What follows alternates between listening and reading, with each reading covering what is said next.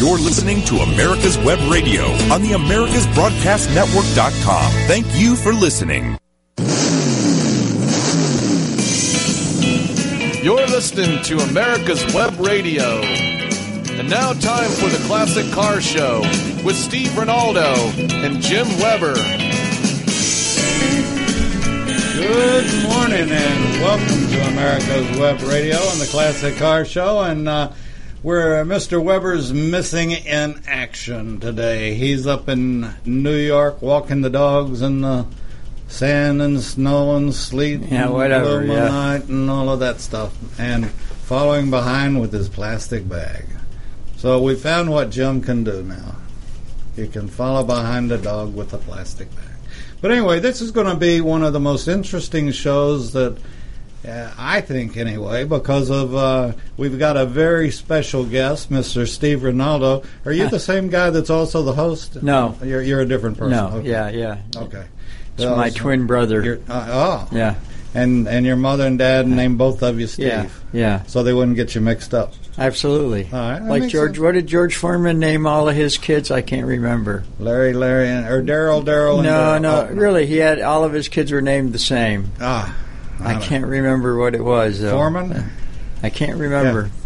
Yeah. I remember what you're talking about. George.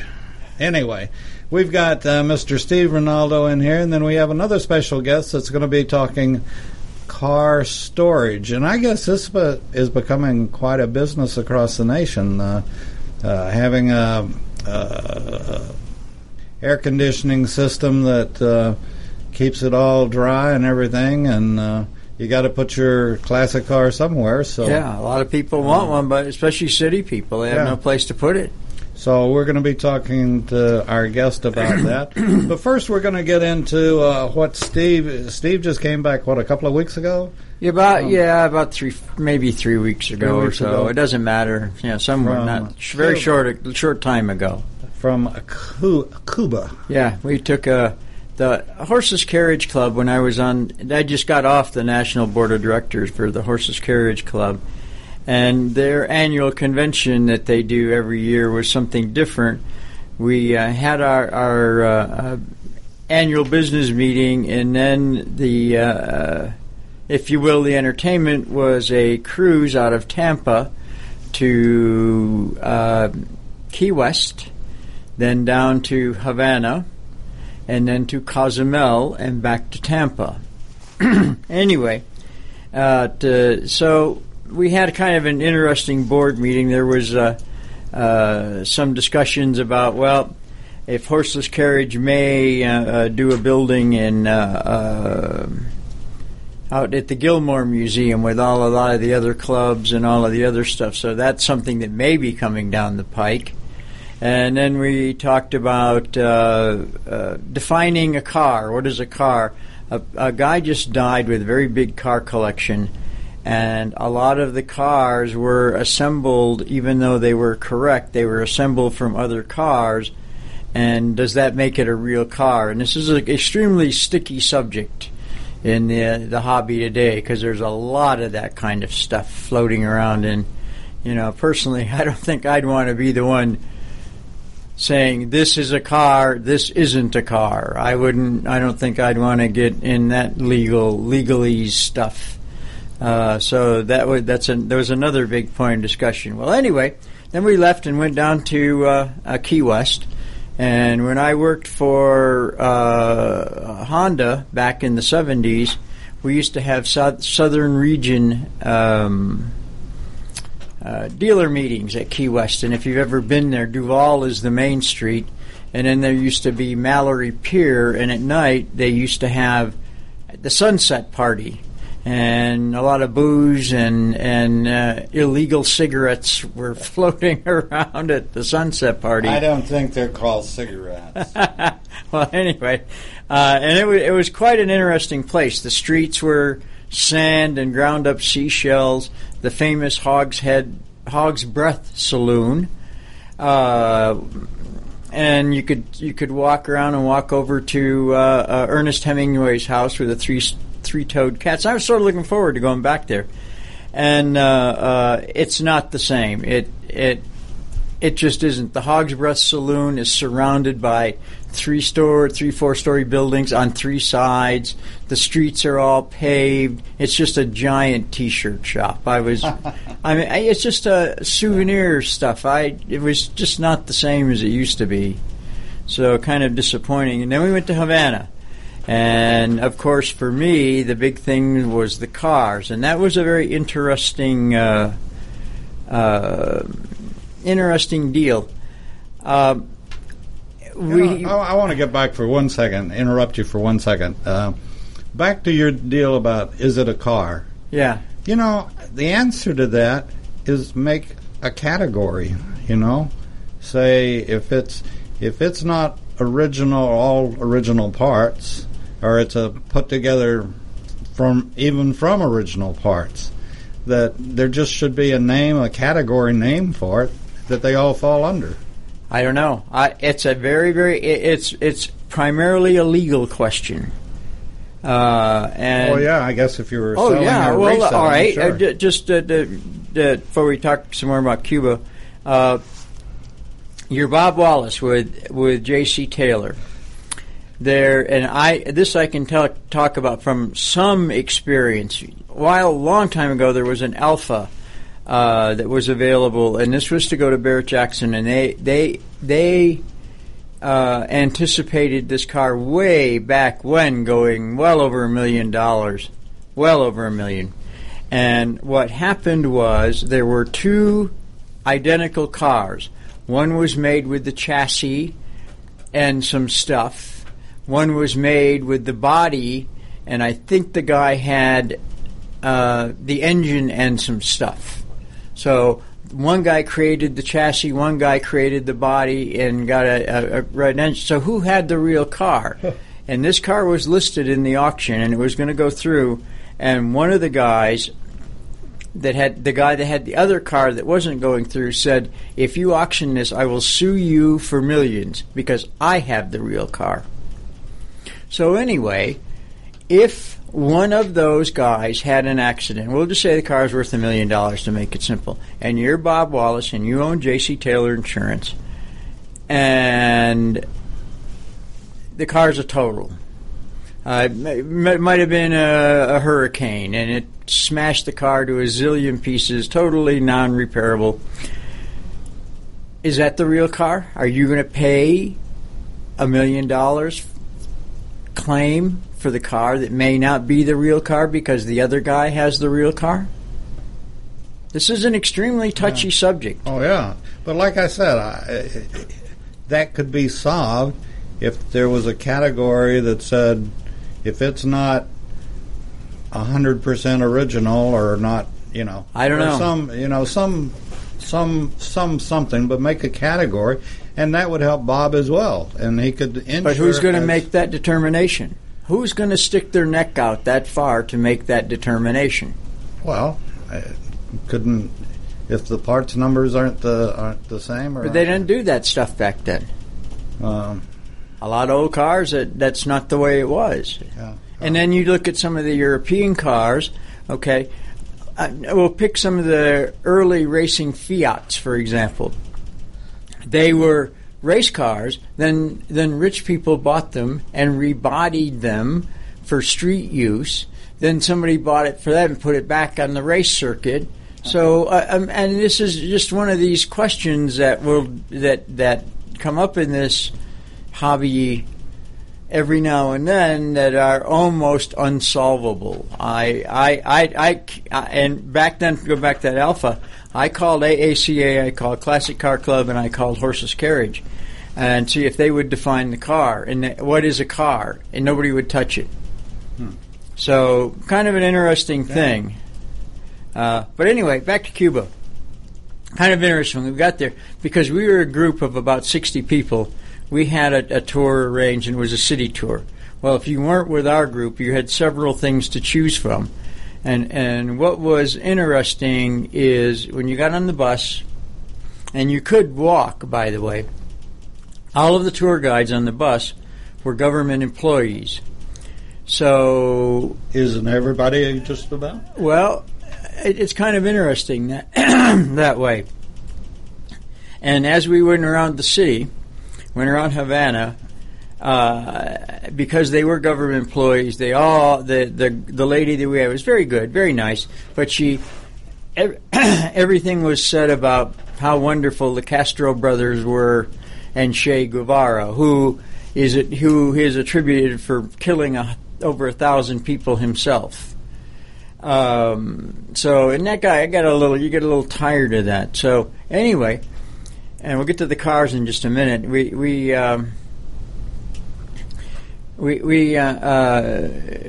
went to a very nice restaurant in the morning for brunch, and they had the Cuban, you could get with or without rum, and they gave you a Cuban cigar and all that kind of stuff. And then we were riding around, and you'd see these beautiful buildings, old Spanish architecture buildings, with a lot of them had nails driven in the front, and they would wrap extension cords around these nails and run the electricity into the windows. And that's how they got electricity. And they don't have electricity 24 hours a day. They don't have running water 24 hours a day. So the buildings all have cisterns on the top to collect rainwater for non-drinkable water. So to run your toilets, to do all of this kind of stuff. So to me, Cuba is a perfect example of why communism and socialism fails. Talking about what is a car? Wouldn't you say that? What if you had to do that in Cuba? Well, that's the other thing. We as they went around, it was very interesting, and then we went to the Jose Martin memorial. He was the guy that back in the 1800s that freed Cuba from Spain. He led the revolution back in the 1800s. So they have a big memorial of this guy. And right where they parked the tour bus was one of the places where all of the cars of Cuba were. So, of course, a lot of the guys and Brenda walked, they went over to see Jose Martin. So 2-3 of us didn't go. We just walked around the parking lot looking at these cars. And it was very interesting.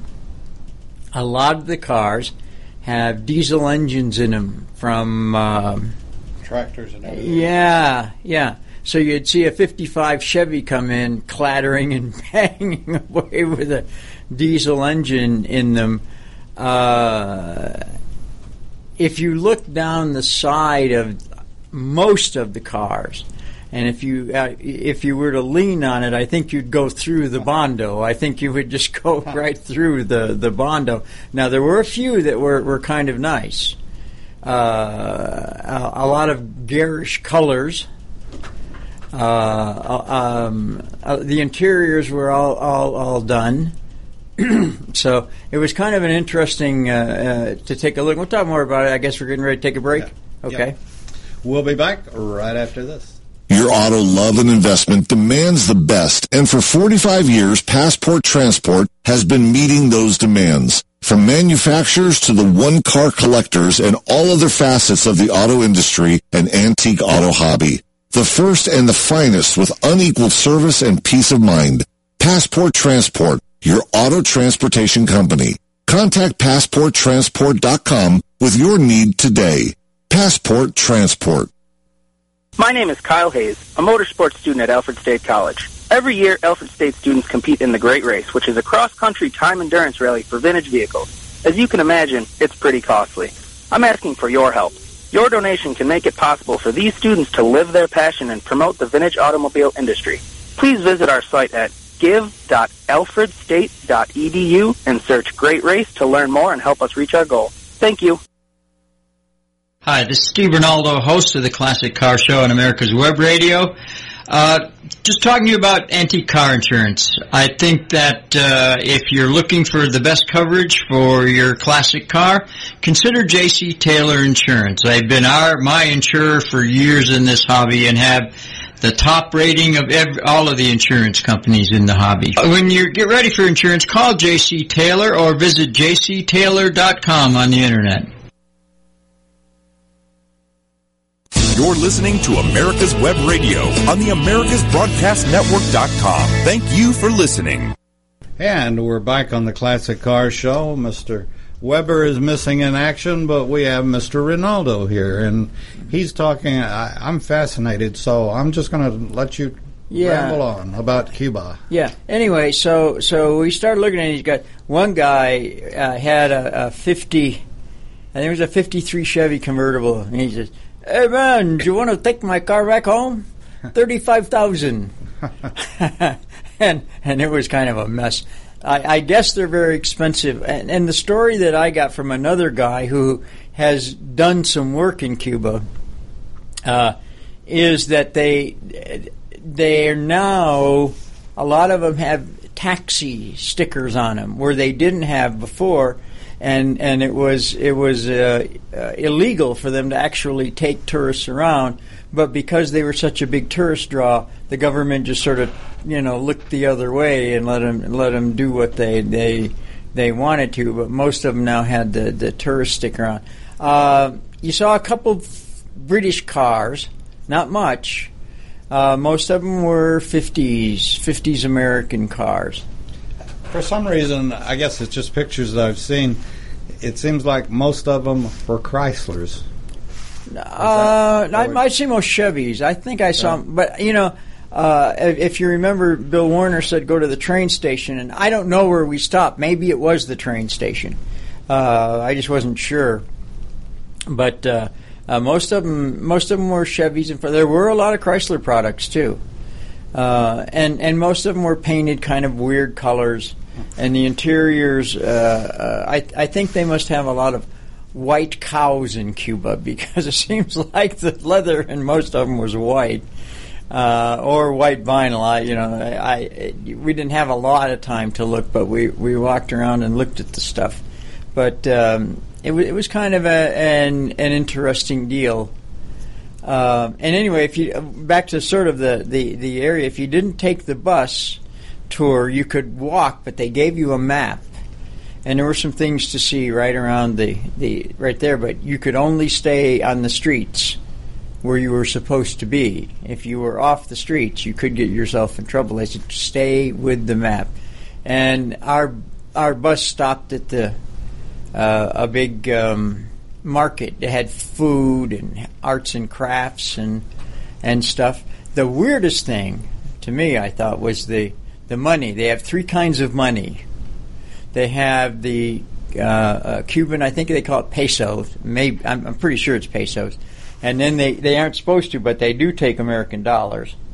And then they have a sort of a script, and they want you to get the script. And when you get off the ship, the script, if you get a $10 bill, and you can only spend this in Cuba, it costs you, if I remember right, $10, you got $9.20 back in Cuban script.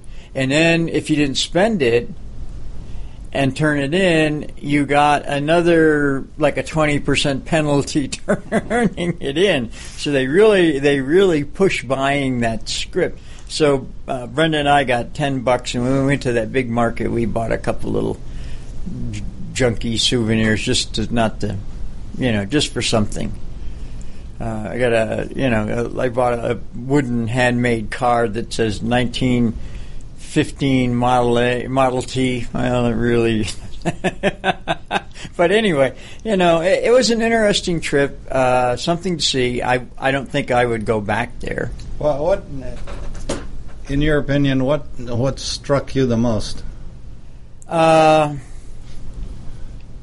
Well, one of the things I did like was they have, and I think they were called barrios, and they do so. They took us to the arts and crafts one, and if you are a younger person or somebody who is a known artist, whether it's music, whether it's painting, sculpture, any of the kind of art stuff, they have a community where they live in, and they have a place where the bands can play, where they can exhibit your artwork, where you can do this, and they have classes by renowned Cuban artists to show you how to do this and how you can improve this, and that's kind of a neat thing, Plus the little girl that took us around, every guy wanted to take her home. She was just absolutely cute as could be. And that was kind of interesting. They do it for other things too, like electrical. If you want to get into the electronic field, they have a barrio for the young people. They live there, and they teach them, and they practice stuff, and they can do stuff and build things. So that's really not that thing. That was kind of impressive. Sort of like a technical school. Yeah, but they live there. Yeah. Yeah, and they have them for a lot of the crafts and trades and stuff. So that's kind of a neat thing. How were your accommodations? Oh, we were on the ship, so we didn't have to worry about it. And the big old hotels, and our guide said that when Castro came in '59, it was owned by the mafia. Let's face it. There's nothing. That's not a great secret. And they had these big, beautiful hotels, and a lot of them have turned into. And you know, one thing you see a lot of people just doing nothing because you don't have to do anything. You just don't have to do anything. I mean, you get a chit to go to the grocery store, and you can go to the doctor. I mean, you really don't have to do anything. But these big, beautiful old hotels had turned into housing projects or just gone to ruin. And the lady told us that now, since America has reopened relations and stuff, that American tourism now, or cruise ship tourism and flight tourism, is the number one industry.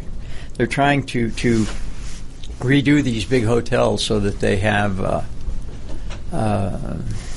they have a place. Right now there was only a couple, 3 that looked, as we went by, looked okay to stay in. I don't know what the rates were. She didn't know either, but they're trying to really build the tourism area. But it's like every other. See, when I worked for Honda and I traveled the Caribbean, where the tourists go is beautiful. All the stores are there and nice restaurants, and it's very, very safe. You get 3 blocks away from there, and you don't need to be in this area. How far are you, or is Guantanamo from? I don't know. I honestly have no idea. We were just in Havana. Yeah. So I really don't know. But it was interesting. I don't feel the need to go back there. I wasn't that enthralled with the place.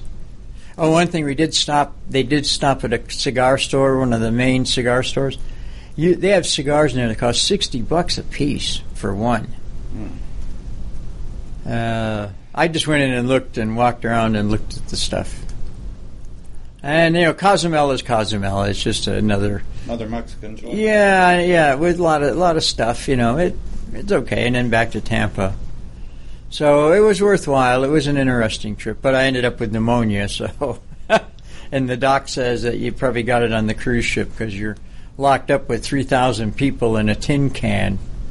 Yeah. So if anything's floating around, you know. And they always ask, "Have you been out of the country in the last 30 days?" Yep. Yep.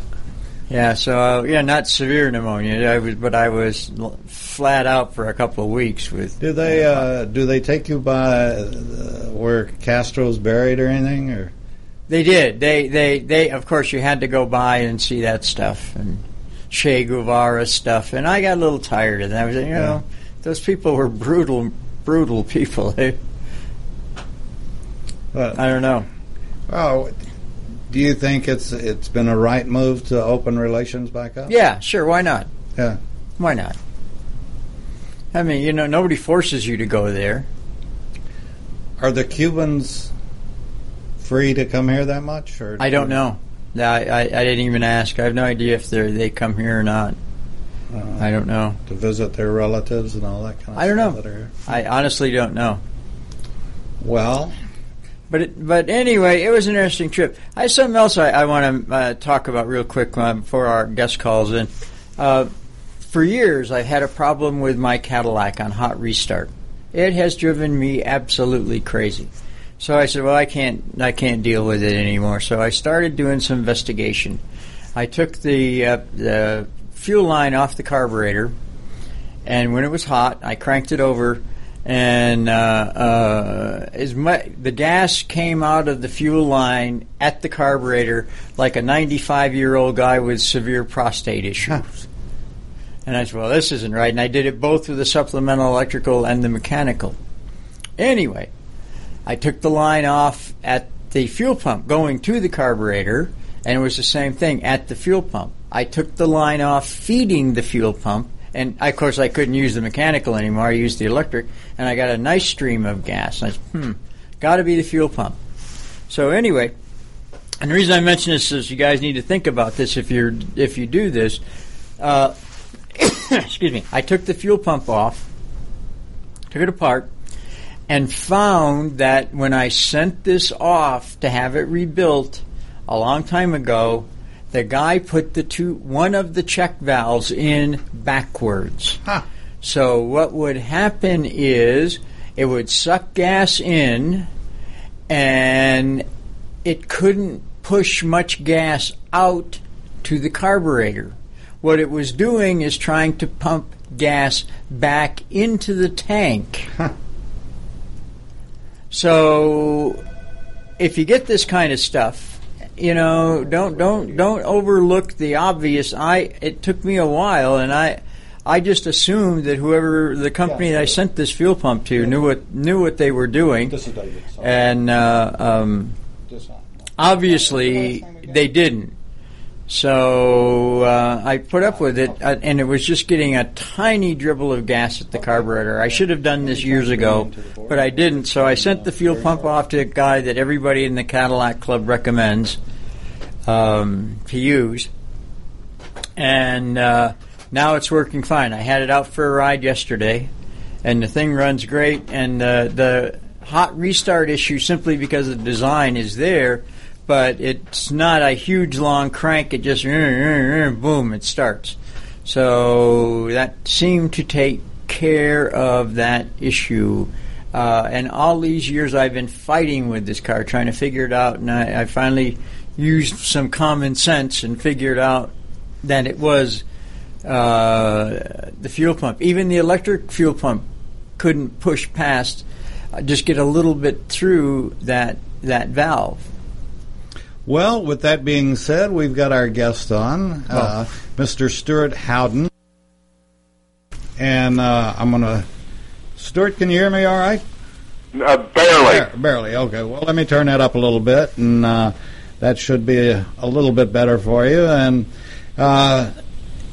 we are certainly appreciative of you coming on this morning.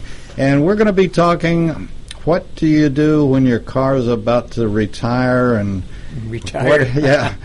and be put out to pasture, so to speak. But instead of putting it out to pasture, you all put it in a huge environmentally correct situation in a auto mall. And were you all the original, or how did the idea? And now that it's going, there seems to be a lot of these coming up now. Hello? Did we lose you? I can barely hear you. Is that better? That's better. Hey, Stuart, okay. Steve, can you hear me? I hear you now, Steve. All right, good. Anyway, what I was asking was, as time has progressed, were you all the first to do this as car, to store cars in an environmentally friendly situation? And also, what do you do with your classic car to protect it over the next however long you're going to be around with it? Sure. Well, I don't know if we were the first, but we took an old outlet mall in Morgantown, Pennsylvania, just west of Philadelphia, about an hour, and decided that my partner has 400 barn finds in varying conditions, from a 1904 Cadillac all the way through the 60s, and needed a place to put them. Well, then he decided he's bought this big building, and he's put 400 cars in here, and the building's big enough to hold 1,200 cars. So what do we do with the rest of the space? Well, let's make a business out of it. Let's get into the consignment business. And so that's how we decided we would make money, or we would hope that we would make money anyway. And January of 2018, we started taking consignments. And we have about 400 of our barn finds in the building, and about 350 for sale right now, and that's growing about 45 to 50 vehicles per month, all either classic or special interest, meaning that something that we think is cool. Well, that's kind of interesting. So your consignment you're talking about is you don't actually store cars for people. We have that capability as well, too. We have what we call Space Mall, and that's our vehicle storage, indoor storage space, and we store about 60 or 70 cars through that program that basically is just climate-controlled indoor storage space, and those clients are generally collector car guys who don't have room in their garage for their car and that kind of thing. But there's a lot of different people doing that element of the business. Yeah, I know a guy in Ann Arbor that does that. But he also has you can work on your car in there. Do you allow that too? Not yet. What most people offer is more of a concierge service where you can work on your car. They'll tend your battery. They'll do those types of things. Really, what we're offering is space. Just storage, primarily. And the thought comes to mind, what do you do with the guy that puts the car in there and he's got a leak? Well, that's why we've bought every drip pan that Walmart sells within a 10-state radius of us. We have about 2,000 drip pans here, so we can put one under the front and the back if needed of every car that we have in here so far. Well, that's kind of, and you're in Morgantown. See, I go to Pennsylvania a lot. I was on the AACA board, and we go to Hershey sure.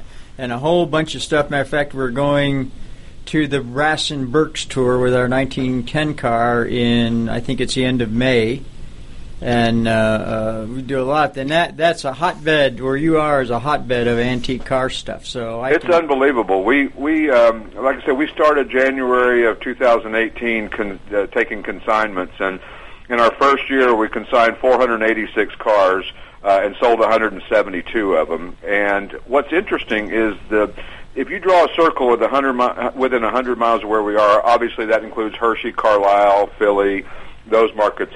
There is as many cars in this part of the world, I'd venture to say, than just about anywhere. There's not many places that would outdo us as far as the number of vehicles that are in this part of the world. And then you got the added luxury of being close to the ports. So when you buy cars or sell cars overseas, it's a little bit more cost effective to get it to there or from there as opposed to being in the middle, the Midwest or the middle of the country. Do they ship out of Philadelphia? I'm sorry? Do they ship cars out of Philadelphia? Out of Newark and Baltimore. Newark and Baltimore, okay. And a little bit further north and south of us, not traditionally out of Philadelphia per se. I don't know why. But I know that most of the cars that we sell overseas go to Newark, and then they're on. And usually, believe it or not, it's cheaper to ship a car from here to England than it is from here to California. I can believe that. Well, why is that, do you think? Well, because a big freighter ship can ship, 1,500, 2,000 cars at a time. The poor guy going across the country with a 2-car trailer has all the tolls, the fuel, the DOT, the insurance, on and on and on, and it's a little bit.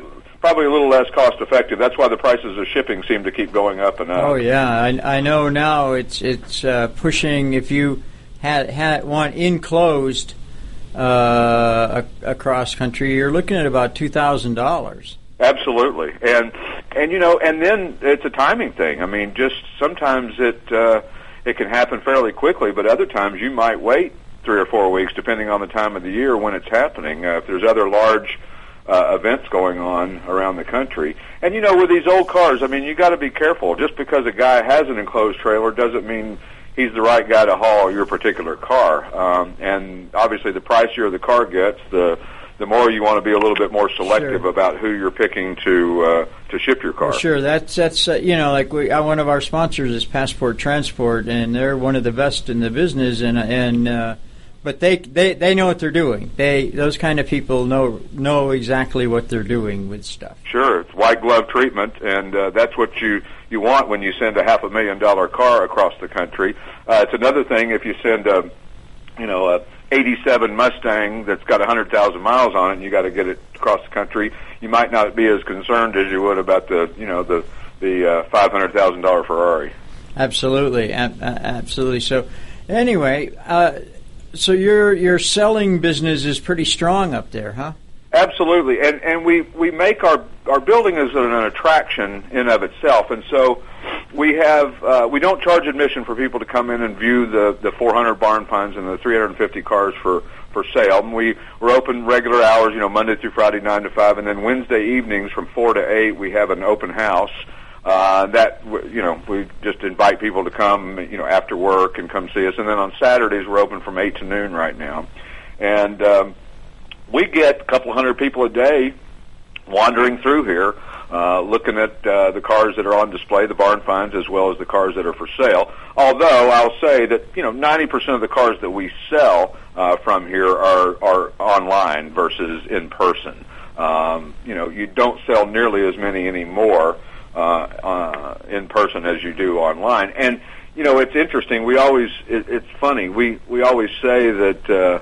Because the way we advertise these cars out on, all the different collector car websites that are out there, and there's about 60 of them we're on, we always say that probably more people know about us in Denmark than they know about us over the mountain in our own town, because it's so much more cost effective to advertise these cars worldwide than it is to advertise locally that you're here and that you're an attraction and that you have 800 cars almost in your building. Now, are you connected with Gateway and Street Side, or are you part of their group? No, we're familiar with them, certainly. Gateway and Street Side both have multiple locations across the country. But no, we're an independent. And we're probably... I would venture to guess we're the largest classic car facility. Our building is 336,000 square feet, wow. Almost 8 acres under roof, on 40 acres right on the Pennsylvania Turnpike, an hour west of Philly and an hour east of Hershey and Carlisle. Wow, that's amazing. Yeah, it's an old outlet mall, and we literally have the cars that are on the barn finds in the windows, so you can window shop at looking at the old barn finds. And then all the cars for sale are scattered around as well too. Huh, that's pretty cool. Like I said, we go to Hershey. We're up in that area all the time, and I'm definitely going to try to make a trip over. Yep, we'd love to show you around. We think that by this time next year we'll have 1,000 cars for sale in here, and. It's the interesting thing about this business is it's really the ability to have that many cars makes it the ability to be profitable. It's very difficult to be profitable in the classic car business. If you're a dealer trying to sell classic cars, or if you're a collector who's decided that maybe you want to make a business out of the hobby, it sounds fun, and it is. I mean, there's no question about it. I think I prefer this over selling pallets. But it's a very difficult business, and there's a lot of pitfalls in selling a classic car, be it, especially if you're buying them to resell them, but certainly even beyond that, the process of accepting payment, making sure that you have clear funds, making sure that you have a clear title and a proper VIN on a car, and making sure that if you ship it to California is going to accept that VIN or that title or that death certificate or whatever it may be. There's a lot of things. There's a lot of reasons that people utilize our services and are thankful to have us. Listen, there's a classic car auction every weekend, and I love classic car auctions. But they are not for the faint of heart, and they're not for an amateur. No, sir. You want to know what you're doing when you go into a classic car auction. Yes, I agree with because you. Otherwise, what you don't want to do is walk away from there thinking, "Boy, I've sold that too cheap," or "I shouldn't have sold it," or whatever. Or I shouldn't have and a lot bought of people do well at auctions, and a lot of people, go on a regular basis. But for a lot of people, especially like a widow, her husband's passed away, they have 10 cars in their collection. Some people just don't have the stomach for that, and so our facility allows them to have their cars in a climate-controlled environment, security monitored. We don't charge any upfront fees to sell your car. We don't charge any monthly fees to sell their car. We only get paid like a real estate agent when the vehicle sells. And it's a lot of people have walked into here over the past year, a little over a year that we've been doing this, and said thank you. I finally found a place that I'm comfortable with taking Dad's or my husband's cars or our family's collection, and so that's made it pretty rewarding as well. Yeah, you mentioned one thing in the state of Georgia. You don't have to have a title on certain. There's a point if the car's older than this, you do not have to have a title. That's correct. And so. If I were to bring or get a car up to you from here, and somebody was going to a title state, do you guys have the way to make that happen? Absolutely. What we do is the other service that we offer to our clients is the fact that when, say, you bring me a car and you want to consign it with me, when that car sells, when we have a buyer for it and we're fully funded. You sell the car to Classic Auto Mall, then Classic Auto Mall sells it to the buyer. There's a couple of reasons we do that. Number one is that it shouldn't be your responsibility whether we do things properly on our end or not. You've agreed to sell your car. We've gotten paid for it. You should sell it to us and therefore be done with it. There should be no recourse on our part. We have the car. We have inspected it. We've gone through it. We know that we've got everything proper, and if we don't, shame on us. Conversely, when we sell it to a new buyer, not fair to him. He's been dealing with us all along, and now all of a sudden the title comes from some guy he's never spoken to in Georgia, and this guy's in California. He's dealt with Classic Auto Mall, not you down in Georgia, and so therefore now he knows that his recourse, if there's ever a problem, is he comes back to Classic Auto Mall. What it does is takes the exposure off the consignor. It also opens up the exposure to Classic Auto Mall, but that's why you pay us. That's good. I don't know if other people that are doing the same as you offered that kind of a service, but that's always been something I've wondered about. Because some states are really it's really one tough. of those situations that, listen, if I just went out and wanted to see how many cars I could sell and didn't care about the recourse, and then we wouldn't do things like that. But we want to build something that will last and will continue on for many, many years to come, and to be an outlet for people. Listen, I say that as I said earlier, auctions are great, and if you got 10 cars, take 2 or 3 of them to the auction, sell a couple on your own to the neighbors you got, and bring the other 4 or 5 to us here. I think there's room for all of us, but I think that we have to keep the business as ethical as possible, because it's easy. We've all heard horror stories from people buying cars sight unseen, and when they get them, it wasn't exactly what they I've thought done it they myself. were. We'll never get away from that because it just happens. And in an auction, we do our best to try to circumvent it. Listen, we know we're not going to make everybody happy every time. Yeah, and in but we can sure try. Yeah, you can't talk to the. See, I'm sort of weird because I've been around this stuff forever. I want to talk to the owner. I want to see what he's done. I'd like to see his records, and the engine was rebuilt 8 years ago, and blah blah blah blah blah. Instead of, you go to an auction, you haven't got anything. You're at their mercy. That's exactly right. And when we talk to a consignor, we talk to them as if we are a buyer. So we ask all the questions, hopefully, and more, the questions that you would have asked or that any other potential buyer would have asked. And we ask for all the documentation and all the paperwork and all the story and everything that we can know about the car. And if there's something that we didn't get, we'll go back to them. I mean, part of the thing is that what the consignor is paying us to do is to take the headache out of selling the car. And believe me, if you've ever gotten a call from your bank on a cashier's check that you thought was golden, that turns out to be a scam, there's a sinking feeling in your stomach like no other. Stewart, on that note, we're going to take another break. We'll be back with Stewart Howden and the Classic Car Show right after this.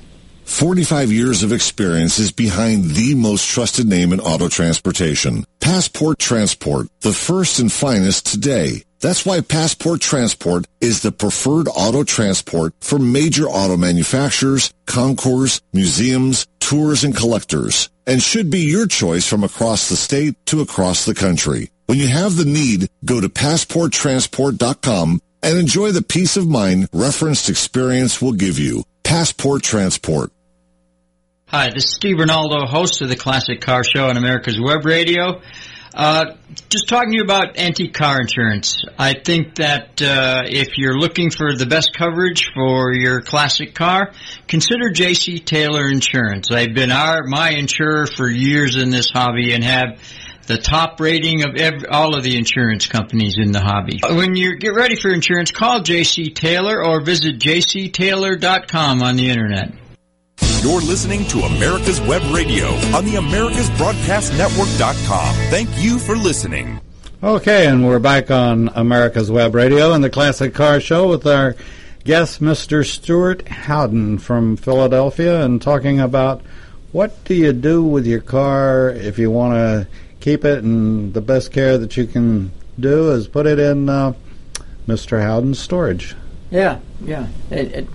All right, let me ask you a question. I think you would be a good guy to ask this, as you are a seller. What is your opinion of where this hobby is going right now? Let's start with the older cars. We'll start with cars like brass era cars, then go to World War II cars, then 50s. And 60s on up. Where do you see these different segments going? Because you're involved with every one of them. Well, it's funny you should ask that. We were just talking in our staff meeting yesterday, and we were comparing what the number one kind of what our hottest sellers are, and they're two very far apart cars. One of them is the Model A, believe it or not, and the other is SL Mercedes. The Model A is interesting because we've all predicted the death of the Model A for 20 years now, that nobody's going to want them anymore, nobody's going to care, the market's going to be completely gone from them, there's no way that we're going to continue to sell these. Yet they continue to be very popular with with our listings. And, we have a good barometer when we have 300 or 400 cars out there for sale, and they sell very well. And I think the answer to that one is the fact that they're easy to drive, easy to work on. They have that cool older look. But, to look at the hobby and to what's going on with it, I keep thinking that we're going to ring the death bell for the collector car hobby, and then I keep getting pleasantly surprised with the brass cars and the Model A's, Model T, the Model T's and earlier. And I see that there's younger people getting in the hobby. Now, it's not as prevalent as it was maybe 20 years ago, but the amount of people in this world continues to exponentially grow, not only in the United States but worldwide, and people continue to want to jump into the hobby. And so it may be more of a global market than it was. It's obviously that. It's a little easier to sell overseas with the Internet and the shipping, as we talked about earlier.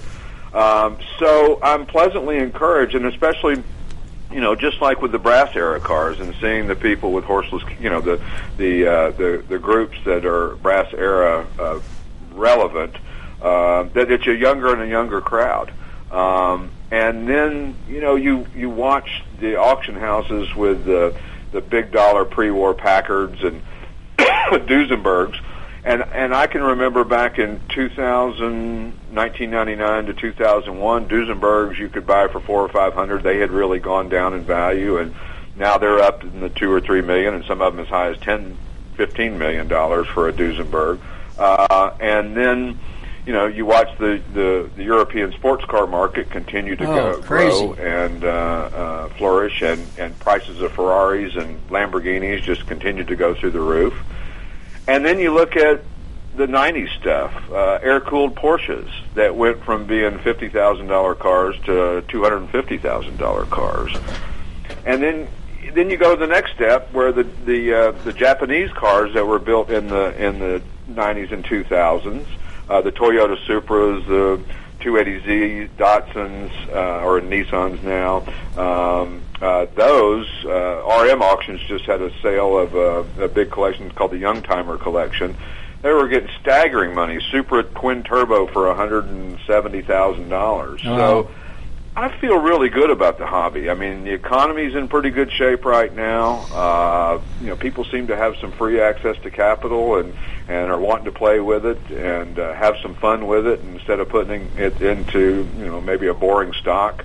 And so I feel really good about it. I mean, maybe 10 years from now my tune will change, but right now it seems very positive in the hobby, and the tours and the concours and the car shows just continue to seem to do well.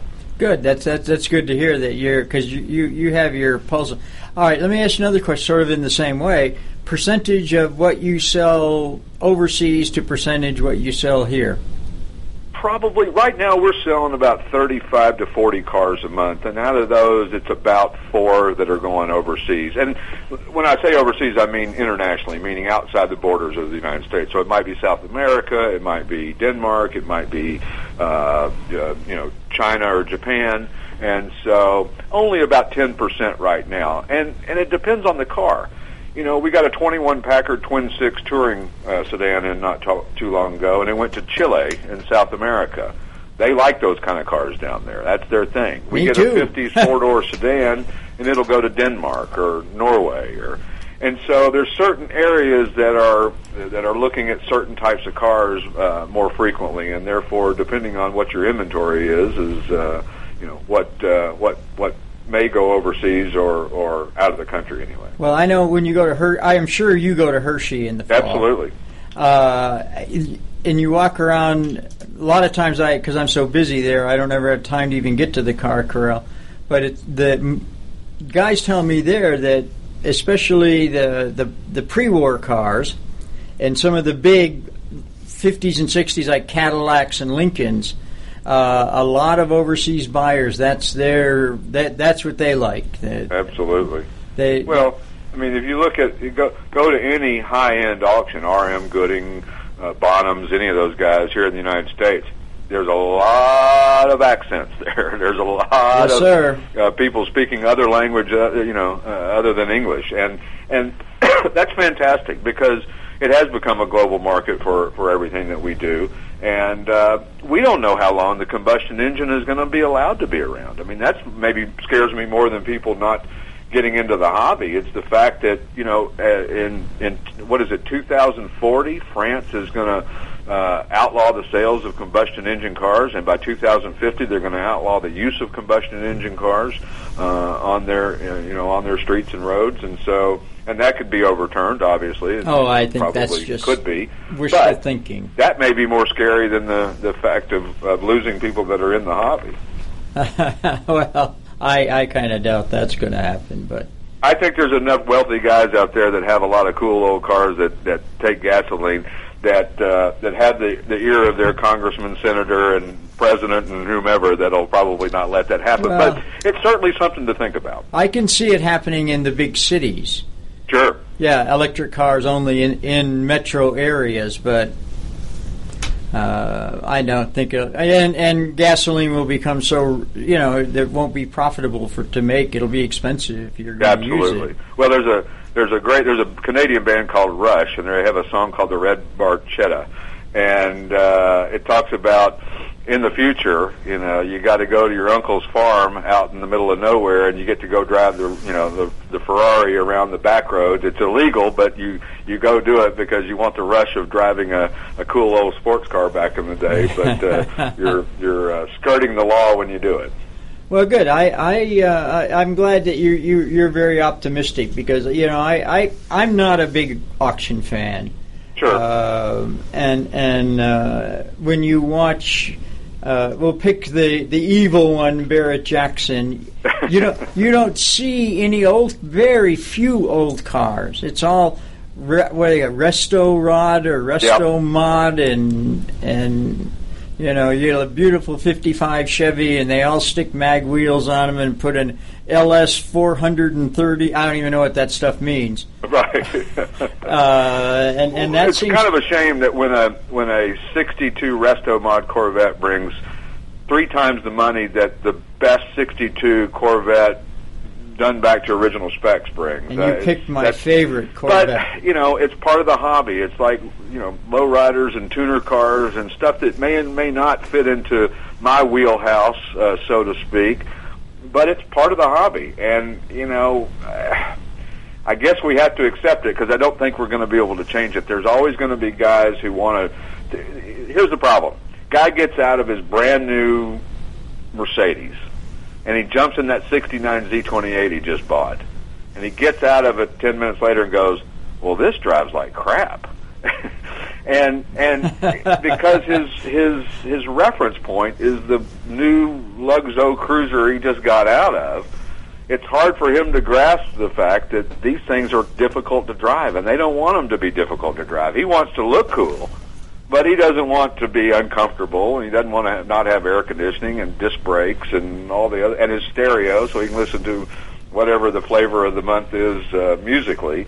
So that's where the resto mods come from. I don't agree. I'm a purist. I like original cars that are done back to the way they were supposed to be, but I don't dictate the market or the trends. No. I can only do my best to kind of follow. Well, they always were crummy cars. Like, when I got back from Vietnam, I had a 69 GTO convertible, and that was not much of a driving car either. Right. Goes fast straight, wouldn't remember stop. all the Hemi cars that would sit on dealer lots in the 70s, and they couldn't hardly give it. Nobody, I remember seeing a Plymouth Hemi Superbird.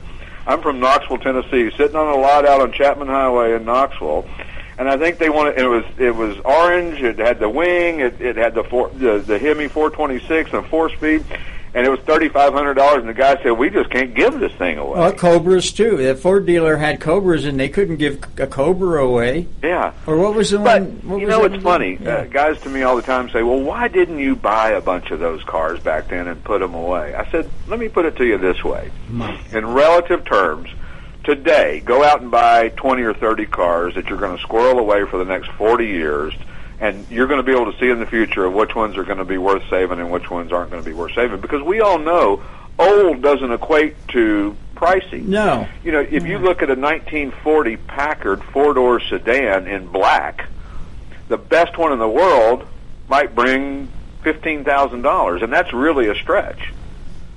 Just because it's old doesn't mean it's valuable. So to go and squirrel away 40 cars and hope that they're going to be more valuable in 40 or 50 years from now, well, that's an expensive proposition that you don't know if it's going to be a good one or a bad one. Listen, I got a buddy of mine who bought a Cobra in 79, and he paid $35,000 for it, and it's worth, you know, probably $800,000 or $900,000 now.